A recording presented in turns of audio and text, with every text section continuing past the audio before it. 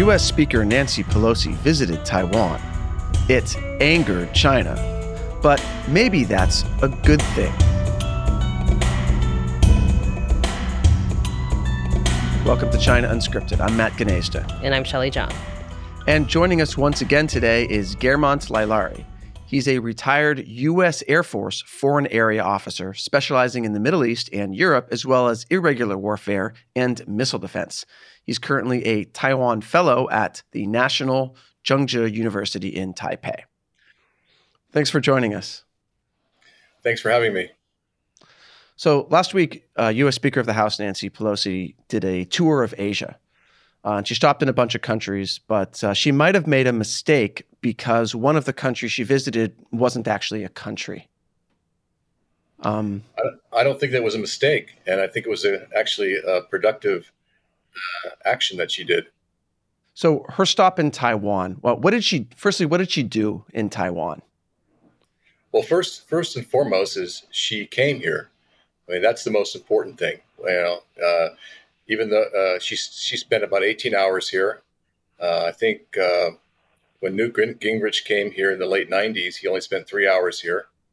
So she one-upped him on that. She met with President Tsai and the legislature in Taiwan.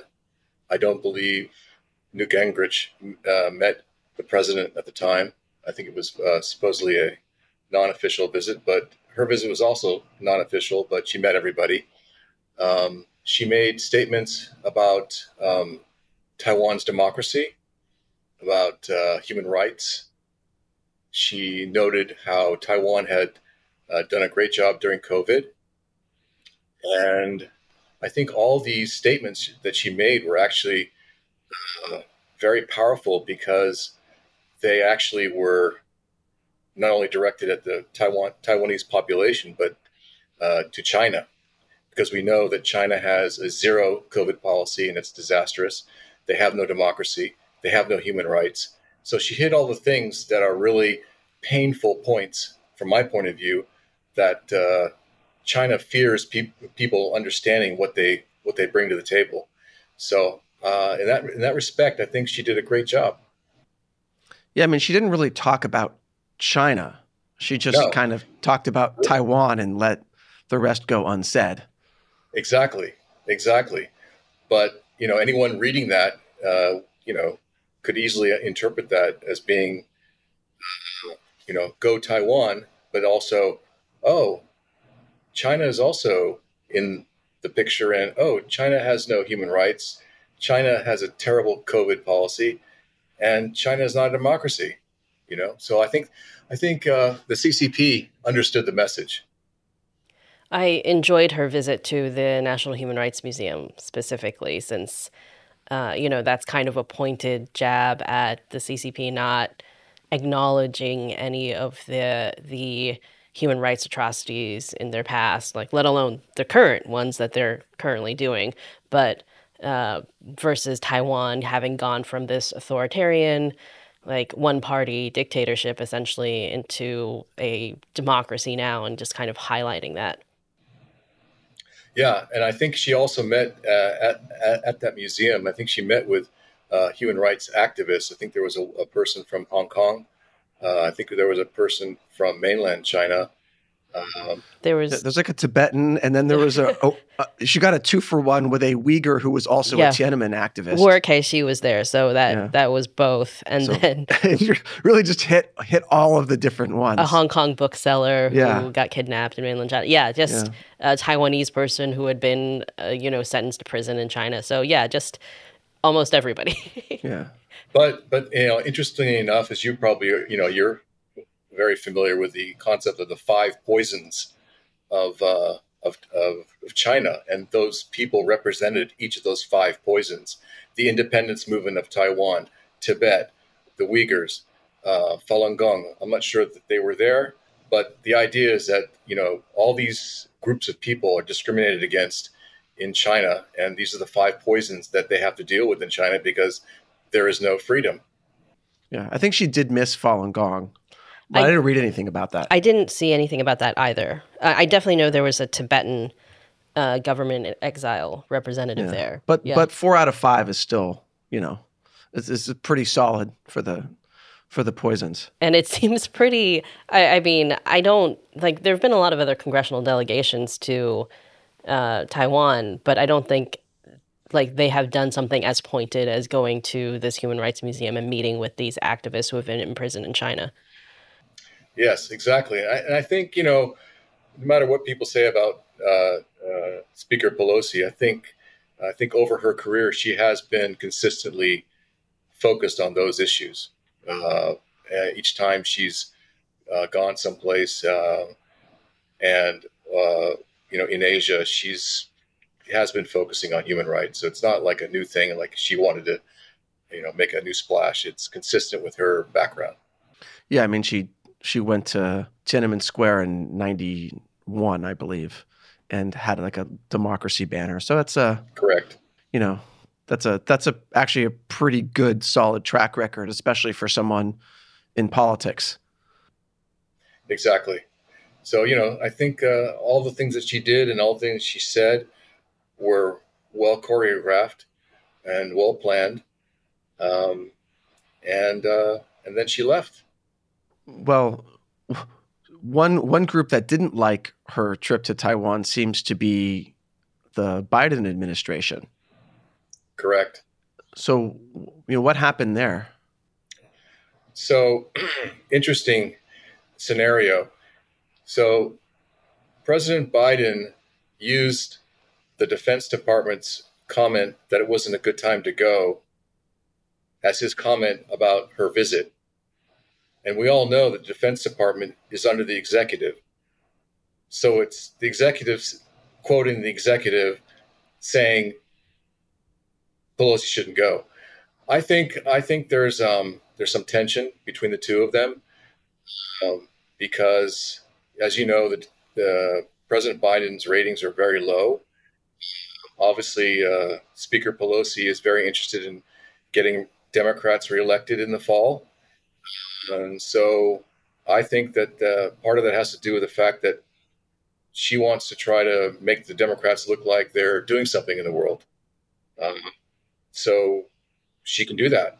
And I think part of the problem in the PRC is that some people don't understand how a country can have leaders doing different things than the party wants them to do. So, as you know, in the United States, we have a division of powers. We have the legislature, we have the executive, and we have the Supreme Court. And each one of those can do what they want. So a lot of people, I think, especially in China, were trying to connect U.S. government policy with Speaker Pelosi, and she doesn't have to follow those rules. In addition to that, just before the Trump administration left office, there was a bill that was passed that encouraged high-level government representatives to go to Taiwan. So, in fact, she was actually following up on that in a sense. So you're saying Nancy Pelosi was doing what Donald Trump wanted? Well, I mean, I guess the bill was passed by Congress first before Trump signed it. But yeah. Well, but I'm sure Nancy Pelosi was involved in that legislation. She's the Speaker of the House, so she knows where all the bills are going, and she's the one who manages all that. So, I'm not so sure she would agree with you, but by default, yeah, she did follow up on that. But I think her whole trip in general was a good thing especially for Taiwan. And I think it also, I think just maybe moving into the idea of China's reaction, I think China's reaction has caused a lot of problems for them. It's helped unify Taiwan. It's helped people around the world understand what Taiwan is. Why is it important? It's drawing them into the limelight. It's also reinforced U.S. public opinion for Taiwan. And I think the biggest nightmare for China is to is for people to say, oh, Russia invades Ukraine because they want to. China wants to invade Taiwan because they want to. So I guess Taiwan and Ukraine are the same, and therefore we should support them. So I think that the more China uses arguments that don't make sense to the rest of the world, the more the people become supportive of Taiwan.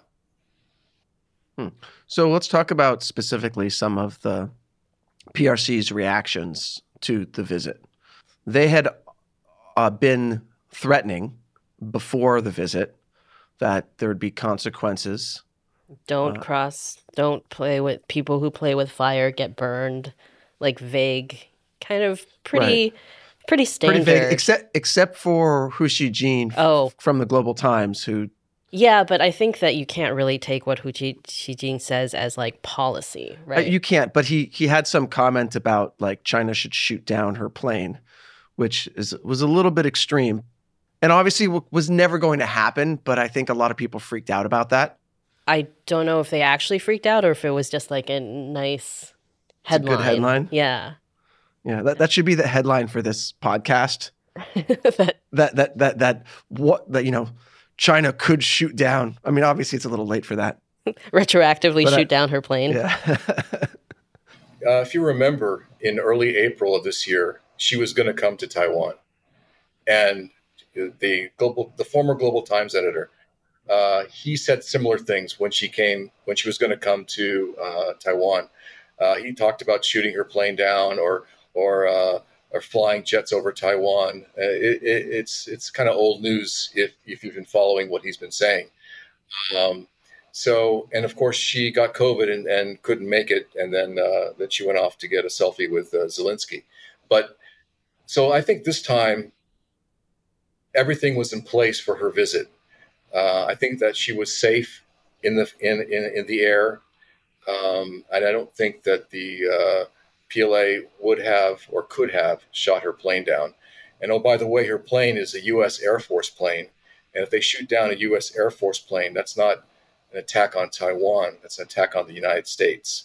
So it's not, there are a lot of things he says that don't make sense, and if they did, that they would have severe consequences. So do you want to talk about the different kinds of comments made before her trip? Were all threatening. And of course, luckily she came and the threats fell through. I think there's an expression, the Russians used to say that the Chinese would always say something like the last threat, China's last threat, final threat. And then each time they made a final threat, they never fell through with it. So this is a common thing that the Chinese do, is make threats, but not necessarily do anything about it. So it's like Final Fantasy, the video game. Like they have the first one, and it's not the Final Fantasy, but then they keep going. There's a second and third, and there's like 16, 20 of them now. I mean, it's basically the same concept. So the final threat? The final threat. The final warning. Yeah. Well, given that they have this track record, why do you think this particular trip got blown up so much in terms of like the coverage? I think like for the last 2 weeks, basically the only China news that anybody's been talking about was, will she or won't she go to Taiwan? What'll happen? And then when she did go, it was very much framed as like she defied China. Like it was interesting to see some of this messaging that looked a lot like, Chinese Communist Party propaganda coming through the Western media. Right. So I also think there's a tension in China because, as you mentioned, there are a lot of super nationalists in China, and they want to invade Taiwan. I mean, these are the regular, let's say, Communist Party officials or just people in China, are super nationalists, and so I think the CCP also has the reverse job of making sure people don't get really too excited, because they don't want, they want to control the outcome. So if they don't want war, they really don't want people, doing things on their own to start a war. So I think some of those comments coming out of the Chinese press were the super nationalists trying to push the CCP to do something, to do an invasion. But I don't think an invasion was planned. I had another interview where someone asked me, well, why don't you think there was going to be an invasion? I said, well, first of all, we have a large number of U.S. ships in the area. They're on alert. RIMPAC is just finishing with 38 other ships from other countries nearby. We have 5 flat decks, which are like we had 2 aircraft carriers and a couple of helicopter carriers in the area. So this is not the time to do something because we're ready for it. I mean, the idea behind doing something is to surprise people, to get them off guard. And in this time, we were ready. So I think also the Pelosi and the rest of the delegation, they timed it right in terms of having sort of maximum force available should something happen. And I think any thoughts of invasion were deterred, even if there weren't any. But if there were any thoughts, the U.S. was ready, and also the Taiwanese military is also involved in exercises right now. So everybody's ready, and so I don't think that the invasion was ever going to happen. Yeah, I mean, like, is there something that the U.S. could do that would make the Chinese Communist Party invade before they're ready? Okay, so there's a list in the annual report that Congress puts out, and also the Pentagon puts out, that lists things that they think would cause the CCP to order the PLA to invade. For example, one is if foreign forces establish a base in Taiwan, if the Taiwanese get nuclear weapons, if Taiwan declares independence, et cetera, et cetera, et cetera. So there's a list that we think will cause the PRC or the CCP to do something, but we're actually not 100% sure that those are truly items. Those are based on statements that we've heard in the past about the CCP's threats to invade. And so those would be cases. So if, like, tomorrow Taiwan said, we're going to build a nuclear weapon, then based on our assumptions, that could be a cause for the invasion. But isn't the CCP planning to invade anyway, like regardless of what Taiwan or the U.S. does? Well, they would prefer to not invade and have Taiwan just say, hey, we're part of China and come on over, buddies from the CCP. That's what they hope, but that's not going to happen, obviously, in the near term. So, yes, I mean, in reality, they probably will invade, but most analysts evaluating the Chinese military say that China's ability still is not there yet. They could do it, but they wouldn't do it very gracefully, and it wouldn't be very pretty, and they probably would suffer a lot. Most people put the prediction of a couple years out, as you've quoted before. Admiral Davidson, before he retired, he predicted 2027 would be the time when the Chinese military would probably be fully ready for some kind of invasion. But even if they're fully ready, they might not choose to do an invasion.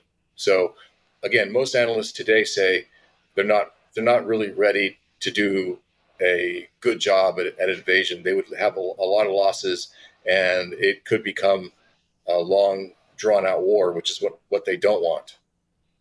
So when the Biden administration said ahead of Pelosi's trip that this is not the right time, like, isn't it actually the perfect time? I think so. I also think that, as I mentioned, there's a tension between President Biden and Pelosi, and the Democrats, are not happy that Biden's ratings are so low. So it was interesting that President Biden announced the assassination of Ayman Zawahiri, the number one guy in Al Qaeda, just a day or two before Pelosi went on her trip. So I think there is some tension about I want attention. I don't want I'm jealous of Pelosi's attention and what she's getting. Do you I don't see how Biden thinks that a CIA drone strike is going to help his approval ratings. But what?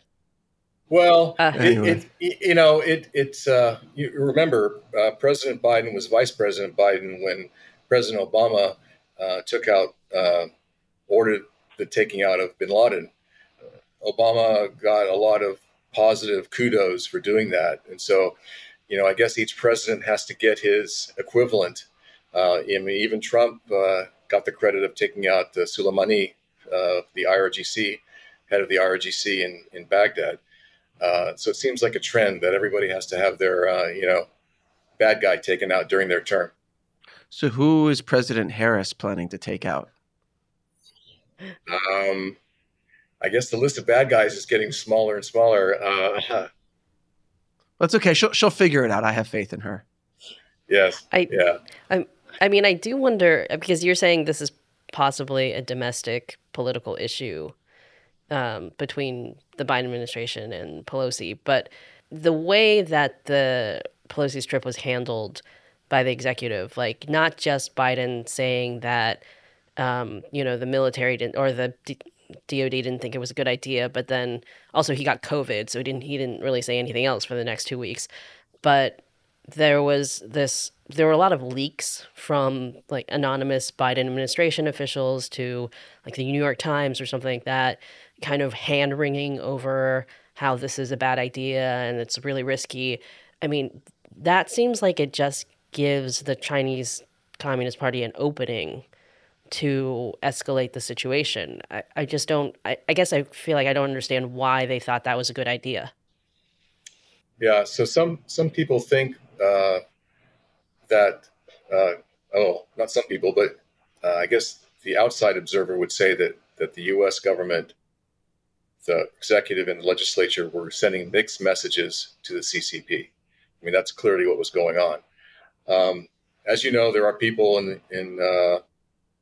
the U.S. government who don't want to scare or are scared by words coming out of the CCP. So they don't want to ruffle feathers. And as we saw, the chairman of the Joint Chief of Staff, when President Trump was leaving office, called his counterpart in China to tell him that, if the U.S. was going to attack them, that he would give them a call. And we have the same, almost same kind of attitude today, where just like he did during the Trump administration, I think he did the same thing in effect by saying, it's not a good time. Well, it's never a good time to piss off the Chinese if you're always worried about what they're thinking. I mean, we have to do what we think is right. It's not based on what they think that we should do. The classic term that I refer to is kowtow, kurtao in Chinese, which is, the bowing that the Qing dynasty made people do before they went to meet the emperor. Well, I think the CCP wants the rest of the world to kowtow to anything they say. So when they say something, they want people to jump. They don't want people to ignore them. They want people to follow what they say. And if they don't follow what they say, they want people to get punished, like little babies, like I didn't get my way, so I'm going to slap you because you didn't follow what I said. And I think that this is their style, their attitude. And I think, in effect, the CCP has taken over what the Qing dynasty wanted their vassal states to do, is kowtow to them and do everything that they want to do. And when people don't want to do it, then they scream and moan and they try to punish them. Yeah, that was why I think it was interesting to see like Western media reports like framing it as like Pelosi defies China, as if the Chinese regime has the final say over who should go to Taiwan or not. Right. I mean, if you look at the Reagan administration with the 6 assurances, this was a backlash to the Carter administration. The 6 assurances says we will not consult with China on arms sales to Taiwan. In other words, China does not have any say in what we sell or negotiate with Taiwan. And there's a whole list of them. So we've had different kinds of administrations with different attitudes towards Taiwan and China. And so I think in this case, we have the legislature being a bit more, let's say, forceful, and the current and the president's administration being a bit in the kowtow arena.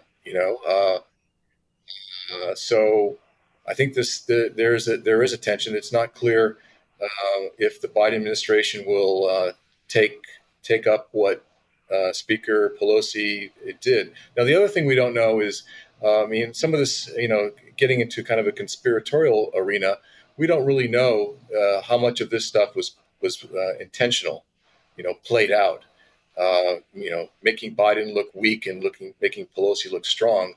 We also don't know what President Biden and Speaker Pelosi said to each other about what messages they were going to be delivering to each of the countries she went to. So there could be some behind the scenes negotiations going on that we're not aware of because it's not public information. But we always have to consider that there's other kinds of messages being sent that are not public.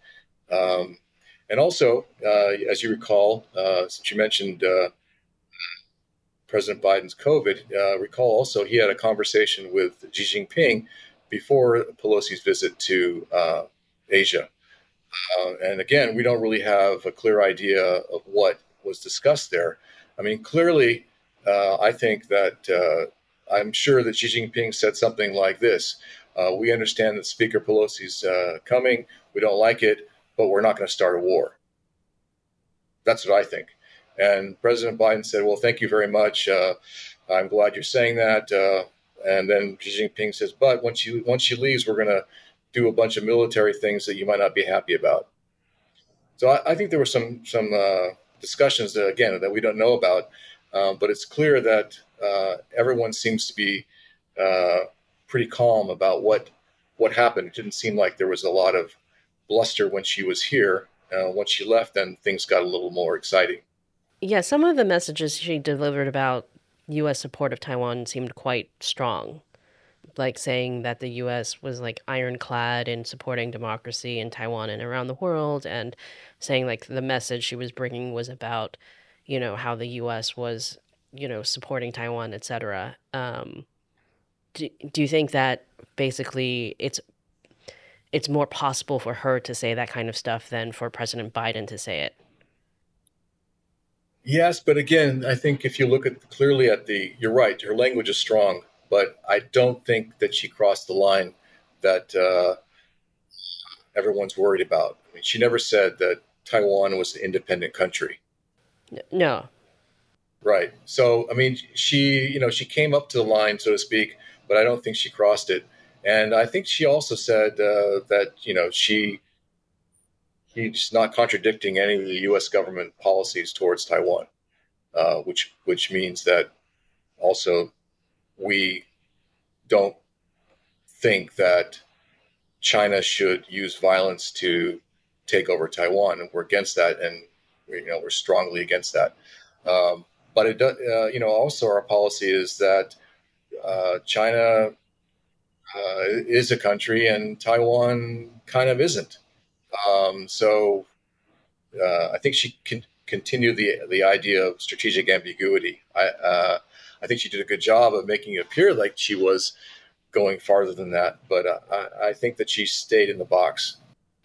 Yeah, I think there was an op-ed that they released in the Washington Post, Pelosi and her delegation, and it basically said, we're not violating the U.S.'s One China policy. We're doing everything in line with the six insurances, the 1972 thing, and that we, support the status quo, essentially. Correct. Yeah. I do think, though, it's interesting that the delegation included a lot of the senior Democrats from key House committees. And I think that that's something that would be interesting to pursue in terms of seeing what exactly those people transmitted to each of the different countries that she visited, because it's mainly been a Pelosi story. And most of the the information about these other delegates and what they did and what they talked about has been pretty muted. Right. I mean, it's also easy to forget that she visited mainly other countries on this trip, including Singapore, Malaysia, South Korea, Japan. What do you think her messages were to the leadership of those countries? So I honestly didn't follow a lot of her other trips because I was mostly focused on whether or not she was going to be coming. And I mean, same boat for the rest of the world. So that's easy. Right. Right. But I do know, and you probably read this too, that the South Korean president chose not to meet her and chose to go on vacation. And he is newly elected. He's supposed to be right of center. And he's also mentioned talk that if North Korea launches more missiles or detonates another nuclear weapon, that he might ask for more U.S. aid, another THAAD battery, for example, to detect missiles. And I think he mentioned that he might ask for the U.S. to deploy nuclear weapons either near or in his country. I mean, those are strong statements, but not meeting Pelosi, I think, was perceived by the South Korean population as being weak to China. And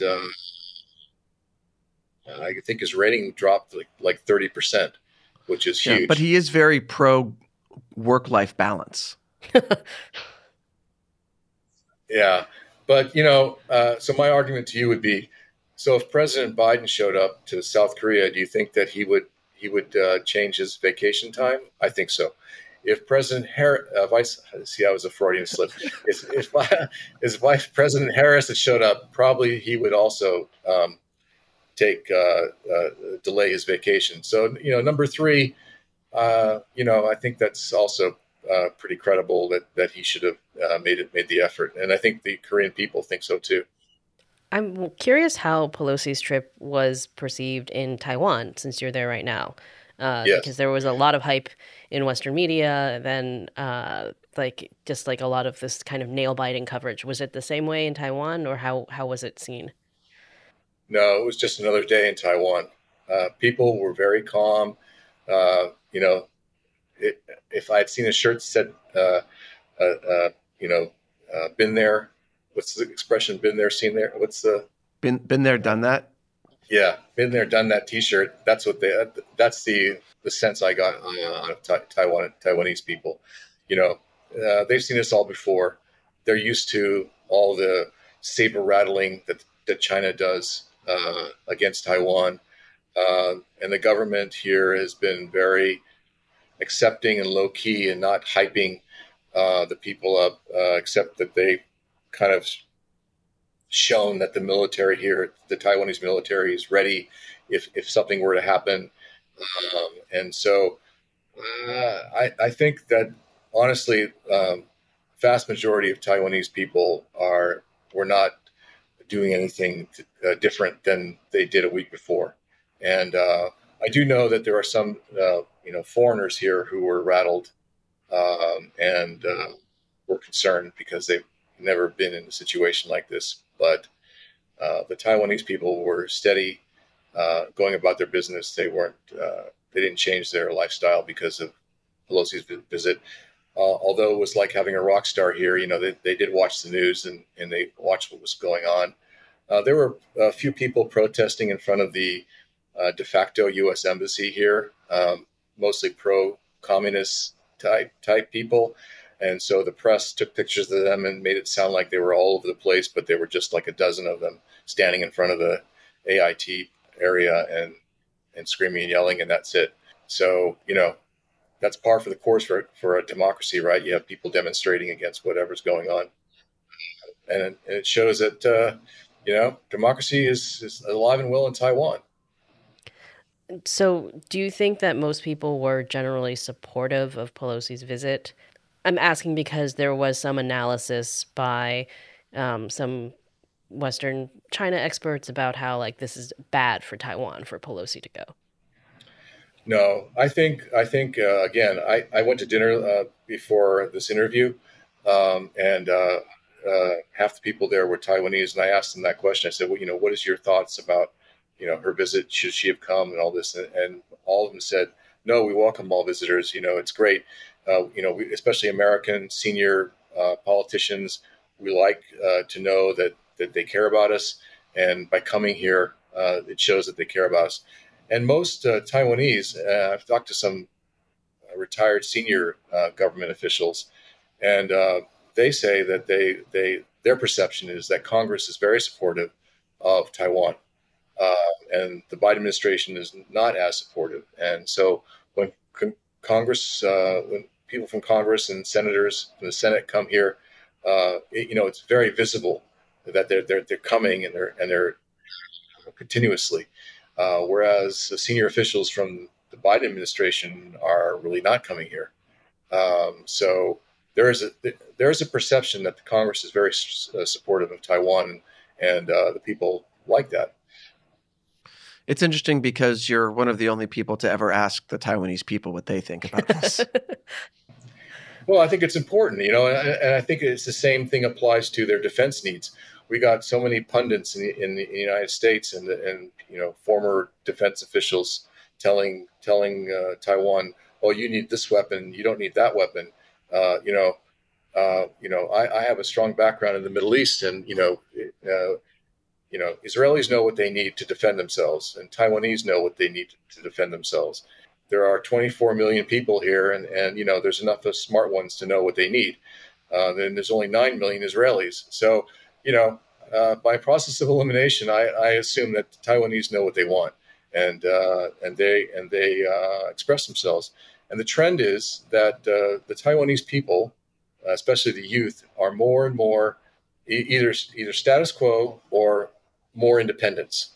Whereas the older generations were not so pro-independence or status quo. And so over time, more and more of the population is becoming status quo or independence. I think it's like, if you take those two together, it's like 80%, which is a lot. Taiwanese people, know they're in a tight situation, but they also know that they have strengths. One of their strengths is democracy. I mean, the CCP is scared out of their mind about the disease of democracy. So there are tools that Taiwan has to push back on the CCP. Let's talk a bit about what the CCP did in response to Pelosi's visit, because obviously there was some saber rattling, but then there was also some taking the saber out of the scabbard a little bit. Yes. I don't know if that works for the metaphor, but like what?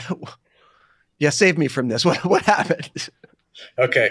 All right. So first of all, the saber rattling transitioned to demonstrating their capabilities, some of their capabilities against Taiwan. And the exercise is not supposed to end until my time tomorrow, which is the 6th of August. So in general, most of the things that they've done have been done in the past when there's not tension. For example, flying in the Air Defense Identification Zone, the ADIZ. The difference this time, they kind of crossed the line here, crossed the line there, but didn't go very far. They kind of went in and out. That game where you put your foot on one side, they quickly move over, capture the flag type thing. If you touch a person over the line, then they're tagged. So they crossed the line a little bit here and there, but nothing grossly, nothing like 30, 40, 50, 60 miles beyond the line. They just kind of crossed it and went back. So that's on the air side. Also, interestingly enough, on the air side, they really didn't have a lot of aircraft up. Over the last 3 days of the exercise, they had between 21 and 27 aircraft flying in that area. And if you recall, last year, there was a day or two that they had over 50 aircraft flying on that day. So they really didn't show the full air power picture. And some analysts say that, that doesn't bode well for them, because they really, flying 20 to, let's say, 27 aircraft is a whole lot different than flying 200 to 500 aircraft if you're going to do a raid on someplace. So they really didn't practice their Air Force abilities that much. So that's the air picture. On the sea, as you probably saw in some of the news stories, there was around Taiwan, there were patches of areas where they were going to conduct exercises, but mainly launch missiles into those areas from mainland China. So the ships themselves were in those areas, some of them to watch where the missiles landed. And there were a few ships that, again, crossed the line a little bit, but not much between and the Taiwan Straits. So again, on the Navy side, yes, they had more ships out. They were more active, but they really didn't do a whole lot Navy-wise. And again, not hundreds of ships, so maybe a few dozen. Now, underwater, we don't know, but we do know that there were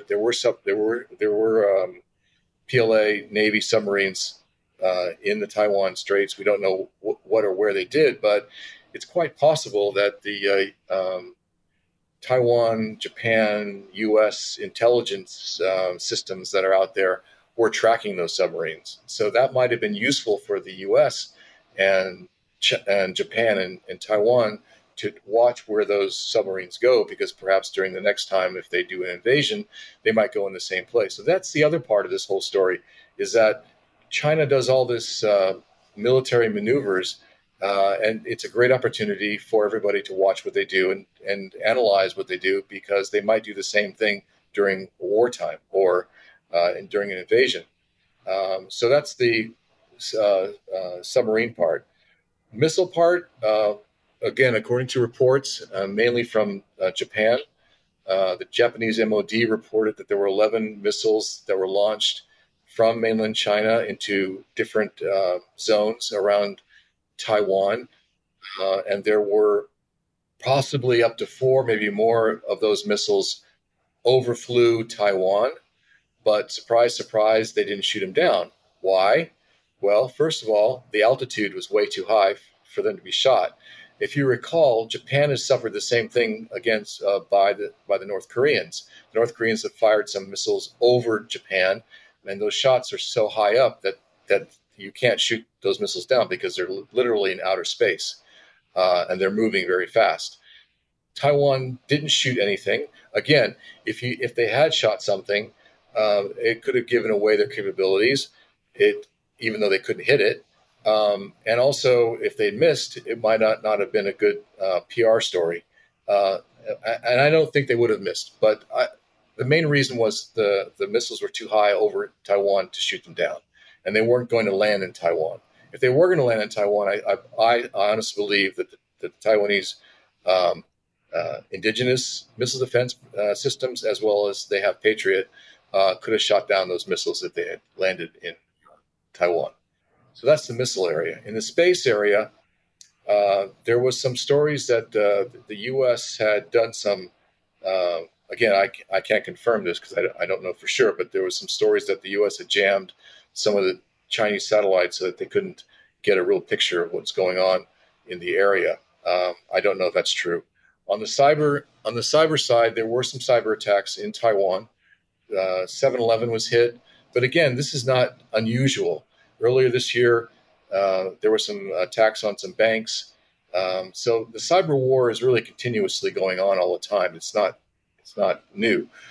Yeah, I'm upset about the 7-Eleven attacks because I love Taiwan 7-Eleven. I don't think the 7-Eleven attacks really disturbed their business. So you could have gotten your coffee if you needed it at 2:00 in the morning. Can you still get papaya milk? I'll look. All right, because that's really personally important to me.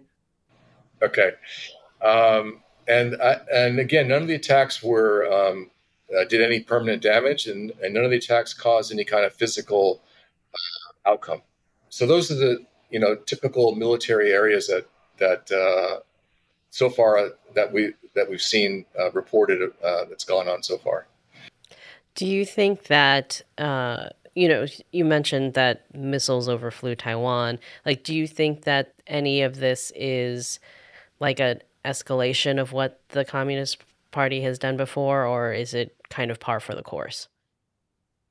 Okay, so you remember when Speaker Newt Gingrich came to Taiwan in the late 90s, there were some missiles that flew from Hainan Island towards Taiwan. And some people say that one or two of those missiles overflew parts of Taiwan. If that's true, then it's not a big deal. It is a big deal, though, that the target zones that they had set up, the Chinese, the PLA had set up some target areas on the other side of Taiwan. That's new. So in terms of an escalation, yes, also the target areas were very close to Taiwan. In fact, one or two of them kind of brushed into the 12-mile territorial waters, not just the EEZ. That's an escalation. So there were certain things that would be considered an escalation from previous times, and I believe that this was planned way in advance. The PLA knew exactly what they wanted to do, and it was waiting for an opportunity.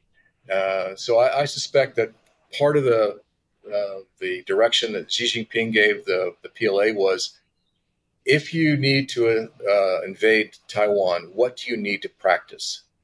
And they probably laid out what they need to practice, and they said, okay, make it happen. And so when Pelosi's visit gave them justification for doing this exercise, they were practicing things for an invasion. And a lot of discussion on the military side, in the military blogs and Twitter and all the social media and regular media, noted that these areas looked like the PLA was preparing for a blockade or some kind of a means to prevent ships and aircraft from flying into Taiwan during a crisis, which would make sense. And that's one of the 5 or 6 scenarios that the PLA has in their writings talked about in terms of Taiwan. So most military analysts have been saying that what the PLA practiced was a blockade type scenario. Now, blockade officially is between two countries, and so the PLA would never say that this is a blockade. It's more of a attempt to control a renegade province, but we would call it a blockade because it's preventing, let's say, U.S. military aircraft from flying into Taiwan to resupply them with weapons, which could be a problem if there is a blockade and if the U.S. doesn't have the wherewithal to push the limit and try to bypass a blockade. So a blockade is a problem because one of the arguments that the Biden administration is trying to push onto Taiwan is that Taiwan should prepare for an invasion. If the PLA conduct a blockade against Taiwan, none of the weapons that the Biden administration is trying to sell Taiwan have any effect on a blockade.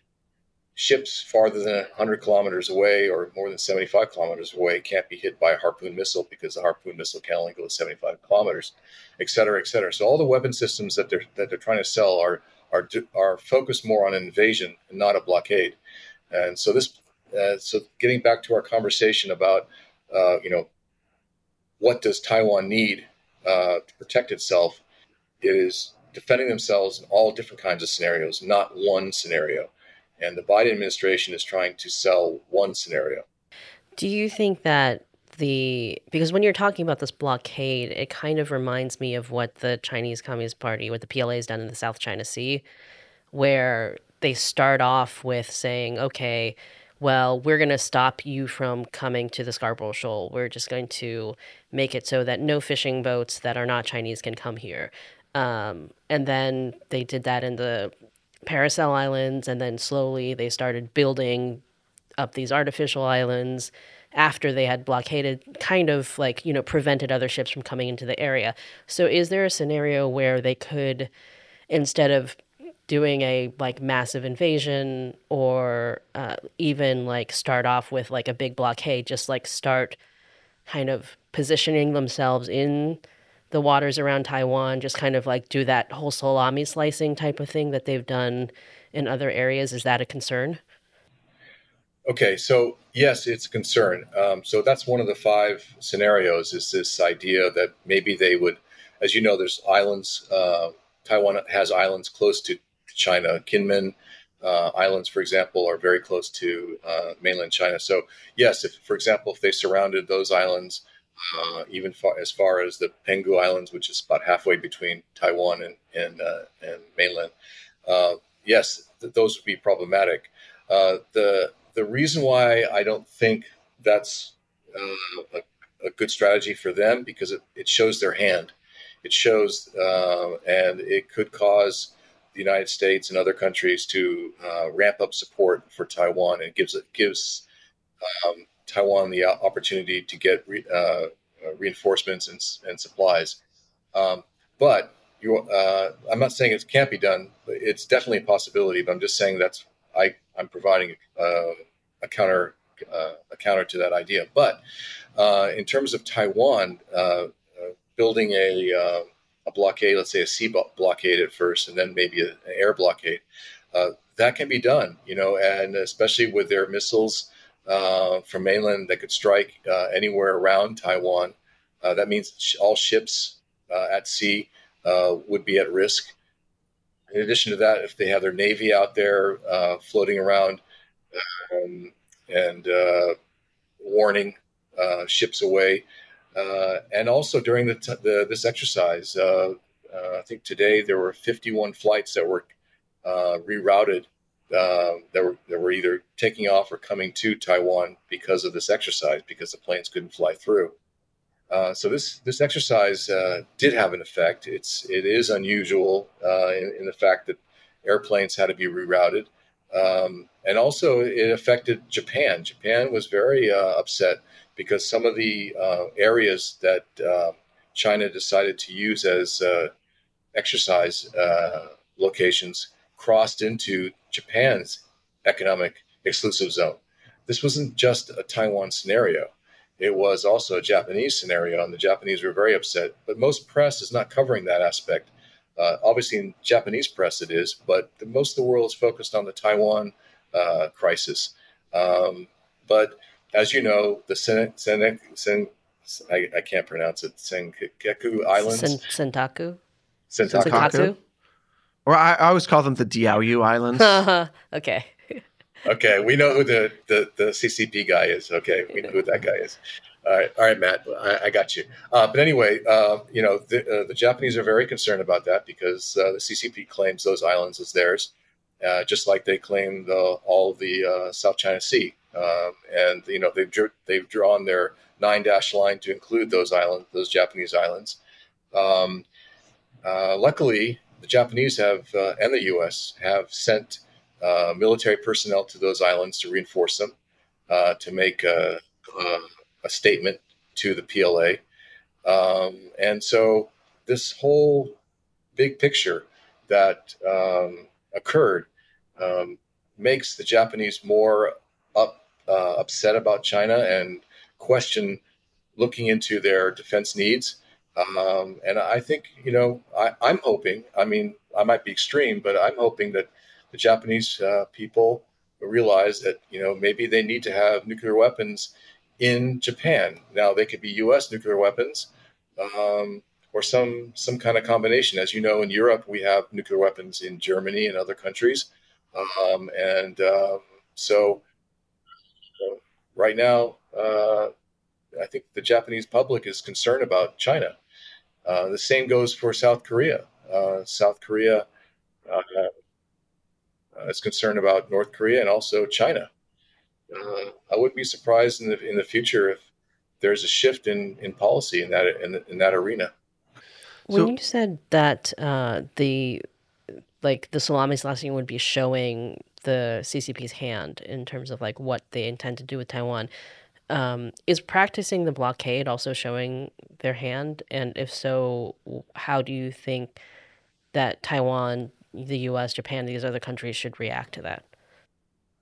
No, that's a really good question. I'm not being facetious at all. I think that's a really good question. And I think for a long time, the U.S., Japan, Taiwan haven't really thought through all those aspects of it. So let me throw out the scenario for you.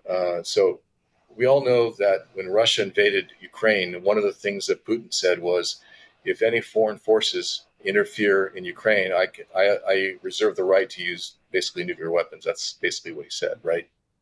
The commander of United States Strategic Command said that he believes that Xi Jinping will use the same logic when and if they decide to invade Taiwan. Now, if they for the same scenario, if the PLA say the same thing for the blockade, what is the U.S. going to do? Are they going to try to break it? And are they going to risk that? Are we going to play dice with the China last threat scenario? We talked about earlier. This is the last time we warn you, and risk nuclear war. Or are we going to play chicken and say no, they're not going to do it, and we're going to try to resupply Taiwan. So I also think that the blockade is going to be an interesting scenario because, China is dependent on many things from Taiwan. It's not just a island with a bunch of wild natives. Taiwan has lots of sophisticated technology that they sell the rest of the world, including computer chips.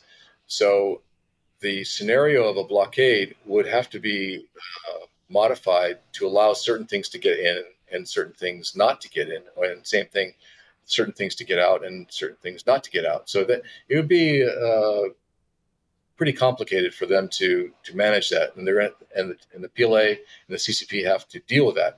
On the other hand, the U.S., Japan, and Taiwan need to figure out how to deal with this blockade scenario, and I'm not so sure that's been fully fleshed out. So what did the U.S. and Japan and other countries and Taiwan learn from the PLA's military exercises that they did sort of in response to Pelosi's visit? That's a good question. So since their profile that the PLA did seems to be blockade related, they kind of showed their hands.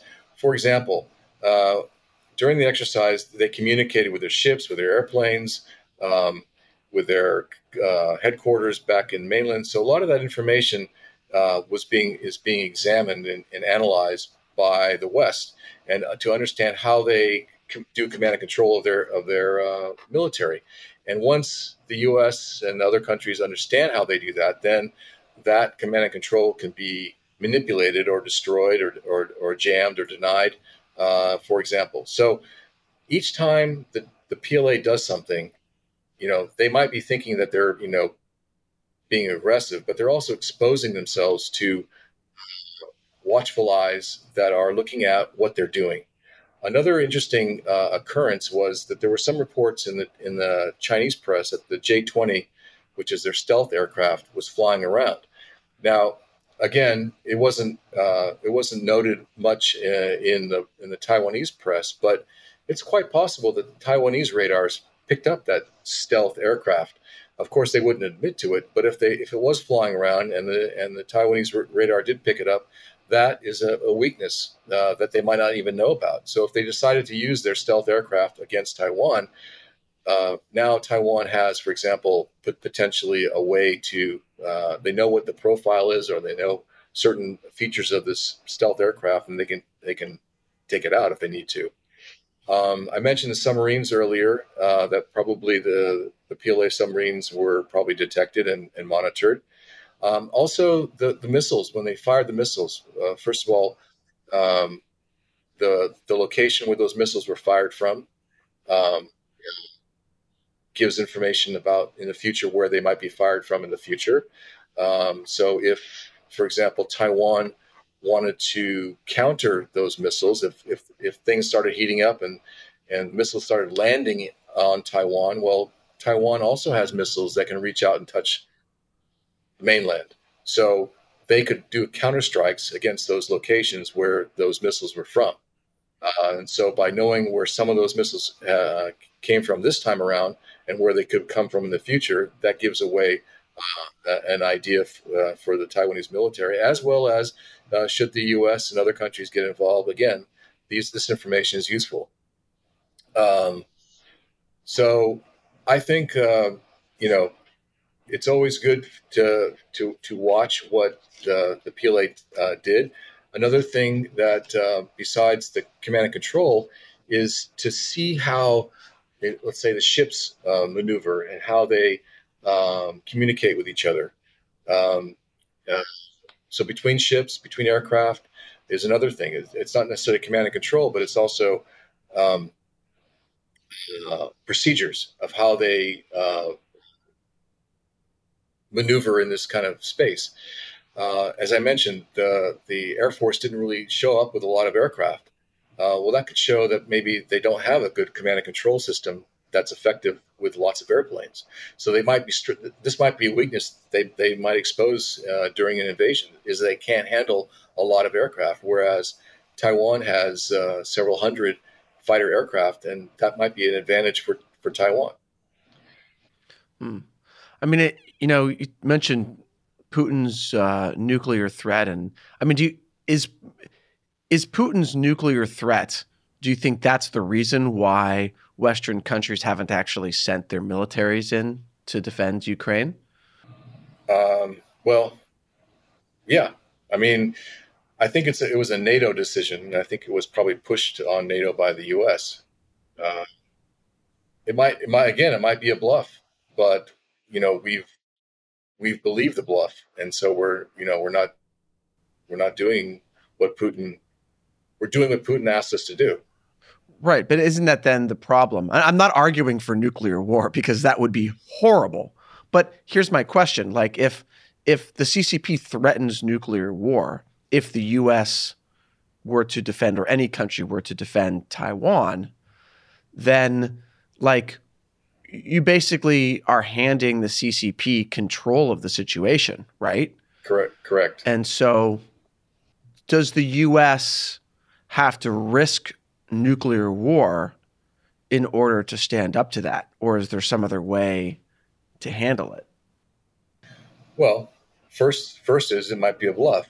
They might not be willing to conduct nuclear war. As you probably know, the Chinese don't really have that many nuclear weapons right now. They have about 300 plus nuclear weapons, and then if you include their submarines. So, I mean, one nuclear weapon can make a bad day for anybody. But compared to 3,000 plus that the U.S. has, so for now, and as you know, the PLA rocket forces, strategic rocket forces, are building silos in central China. 300 or so silos with missiles that could have up to 3 or 3+ warheads. So that's another 1,000 that they could have in, let's say, five or so years. So right now, I don't think nuclear war is in play if China were to threaten today, because we could pretty much make a bad day for them. So, and I don't know if China is willing to risk nuclear war. But on the other hand, we live in a democracy, and if the U.S. population feels that strongly that they don't want to risk a nuclear war with China, and they don't want to risk Los Angeles, San Francisco, Seattle, or other West Coast cities, although some people wouldn't mind them going away, or Hawaii, for that matter, Guam. So it's going to be a political decision, but with the CCP, they don't need to worry about what the population thinks. Again, I think this is a challenge that we're going to have to face at some point in the future. Yeah. Sorry, I don't understand the difference between having 100 nuclear warheads and having 10,000, because all it takes is a few, right? I mean, you're not going to use 100 anyway. Let's say China right now can't reach the eastern seaboard. Let's say they can't reach the eastern seaboard. So let's say west of Colorado is accessible to them. Whereas we can wipe out every single city, in China. So, as a leader of the CCP, does he want to be the guy who gets to basically cause the destruction of his entire country, or versus only affecting a small portion of the U.S.? I hate to be blunt, but I don't think that he would do that. The idea that nuclear war is so abhorrent, it is true. But on the other hand, we lived through it during the Cold War, and luckily, the Soviets and the Americans developed a concept where they agreed basically not to attack each other. I don't think we're there yet with China, because China believes that Taiwan is part of their country, and so they feel strongly about it. Now, if they were invading Japan, which we have an alliance with, or if they were invading Australia, then their calculus, their justification to do it is weaker. And this is what we talked about earlier: is the hype that Taiwan, that the nationalists in China want to take over Taiwan. It's sort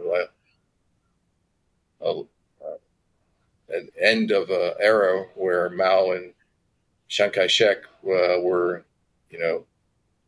fighting each other, and the taking over Taiwan would sort of be the final act of that history. And I believe that Xi Jinping wants to be part of that act, and he wants to be equal to or greater than Mao. So he can't really do that unless he gets Taiwan. Again, it becomes a calculus of the politicians who are in charge to decide what they want to do.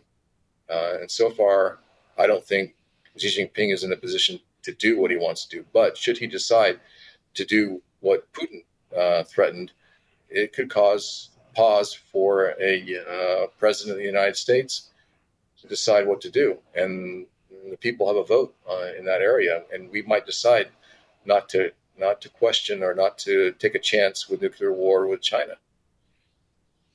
Well, I kind of don't know what's the right, move in that case, right? Because if you accept the CCP's threat, right. So my suggestion, the move is now.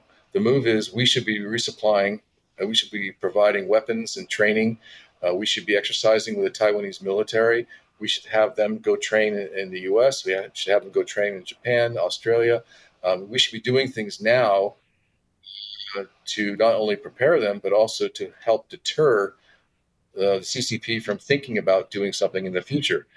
So the longer that they are delayed in making their decision to invade or blockade or all the other options, the better it is for Taiwan. What about non-military things? What should the U.S. and other countries be doing right now to support Taiwan?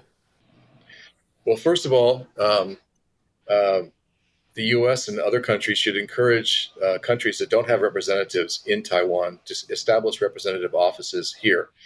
And as part of that representation, they should also look into economic exchanges where the two countries can buy and sell things.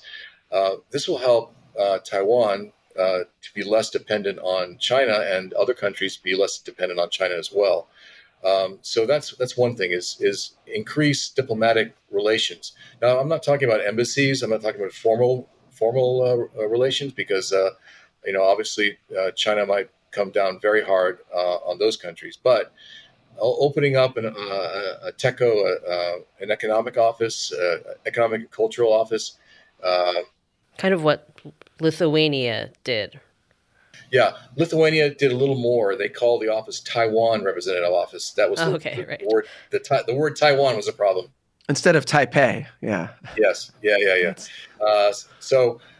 Second, in the international arena, more countries should encourage Taiwan to participate. There was a large number of countries that wanted Taiwan to participate in the World Health Organization. More countries should be involved in trying to encourage Taiwan to participate in many different organizations, not just the World Health Organization. So a lot of the UN organizations that have importance to Taiwan, which Taiwan should hopefully become a member at some point, or at least an observer, which many non-countries do. I think that diplomatically and the press should try to show that Taiwan and Ukraine are very similar, and really hit that point hard, because obviously the PRC doesn't like that, because they want to make it sound like Taiwan is not like Ukraine because Taiwan is part of China and it should not be treated like Ukraine. So that's a sort of a propaganda point. So on the economic side, I think more trade, as I mentioned before, more trade should be looked into, but also whenever the PRC does some kind of economic boycott, I think countries should get together beforehand, before something happens, and already have a procedure in place to deal with an economic boycott that China might impose on a specific country, like Lithuania, as you mentioned. The EU is doing that, for example. They're planning in the future, if something happens, then they'll kind of work together. But that's not international. That's not beyond the EU. So if more countries became part of that concept, I think that would be very useful, because it would diminish what effect the CCP has on its coercion in the world. I mean, the bottom line is, we should make the CCP pay for its actions, the actions that are disruptive. Whenever they try to make a country or a company or a person kowtow to them, those are things that we should impose sanctions against them for doing those kind of things. And right now, it seems to me we're in a reactive mode. We're not really being proactive. So I think that's another area that we need to think about, is how to counter their actions when we know that they are going to continue doing this. Even now during this crisis, so to speak, China has imposed some more trade sanctions against Taiwan, and Taiwan is dealing with it, and then some countries are helping them out. But there should be a unified or a larger number of countries ready to step in and to counter these actions. Now, you're suggesting joint military exercises with Taiwan the way that the U.S. does it with Japan and South Korea, Australia, and so on. Correct. Obviously, it would be extremely valuable in terms of defense to have U.S. generals have that experience working with Taiwanese generals and have the militaries cooperate, so that the two militaries could actually work together in a war scenario. But here's the question, as valuable as that is, would that be that's obviously crossing a new line. So do you think that would trigger the PLA to invade Taiwan, or do you think that they would just do more saber rattling? So as you probably know, last year, the administration admitted that there were U.S. military personnel in Taiwan conducting training. So the training is going on, but it's like a few dozen Marines, right? It's not like a huge force. Sure, a few dozen Marines this year, maybe a few hundred this coming year, maybe a few thousand a couple of years from now. The thing is that just like cooking a frog, we need to progress. We need to move forward. We need to increase. One of the things that we could do, for example, is we have all these ships in the area. We could do an exercise when we're in a position to deter PLA action. So they can't do anything while we're here, and maybe we should make a permanent presence nearby. For example, we could have a missile, one of our Aegis missile defense cruisers, destroyers off the coast of Taiwan, doing what they call a picket, going around nearby, providing missile defense information to Taiwan. There are things that we can do that are defensive and helpful and maybe a little less exciting for the PLA, but we need to be doing more and more and more. And I don't see the increase being very much.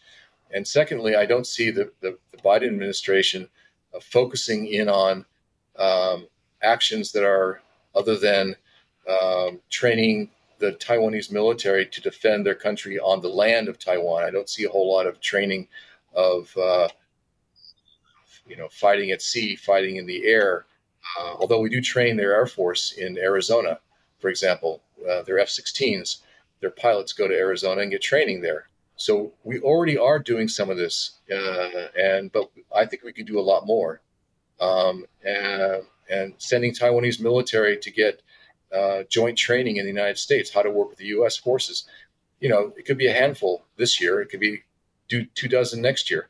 We can keep on going, but we seem to be kind of trying to, not ruffle feathers. Just like it's more difficult for the Japan and Taiwan to deal with the blockade, we need to do things that are difficult for the PLA to deal with. For example, training. All right. So you're suggesting that the U.S. basically do salami slicing? Yes, exactly. Well, we're going to have a lot of salami on both sides then. All right. Well, thanks so much for joining us. Well, thank you very much for your time, and hopefully this conversation has been helpful. Helpful, a little bit terrifying, but also hopeful. So I think we've got all of that in our salami sandwich. It's a journey. Yeah. All right, thanks a lot. I'll look up your papaya milk drink in the 7-Eleven when I go out next time. Oh yeah, no, that's very important. You'll enjoy that, or maybe you won't. Like if you're lactose intolerant or something, then don't do it. But at least you'll know whether they have it. Great. Thanks again. Yeah. All right. Thanks. Bye. Times like this, I really miss Chris because he would do the wrap up so much better. I mean, he'd probably be making some joke about Final Fantasy or salami slicing. So just let's pretend that he's making some very hilarious comment. And then I say something like really stupid. And then Shelley rolls her eyes at me. And then we try to wrap up, and it all goes downhill. It all just goes downhill really fast, like it's doing right now. It's actually perfect, Shelley. This is like watching someone narrate a movie script instead of. It's really bad. At least we've got the downhill fast part. Okay. Yes. Anyway, Chris will be back next time, so don't worry too much. On that note, thanks for watching China Unscripted. I'm Matt Gnezda. I'm Jelly John, and we'll talk to you next time.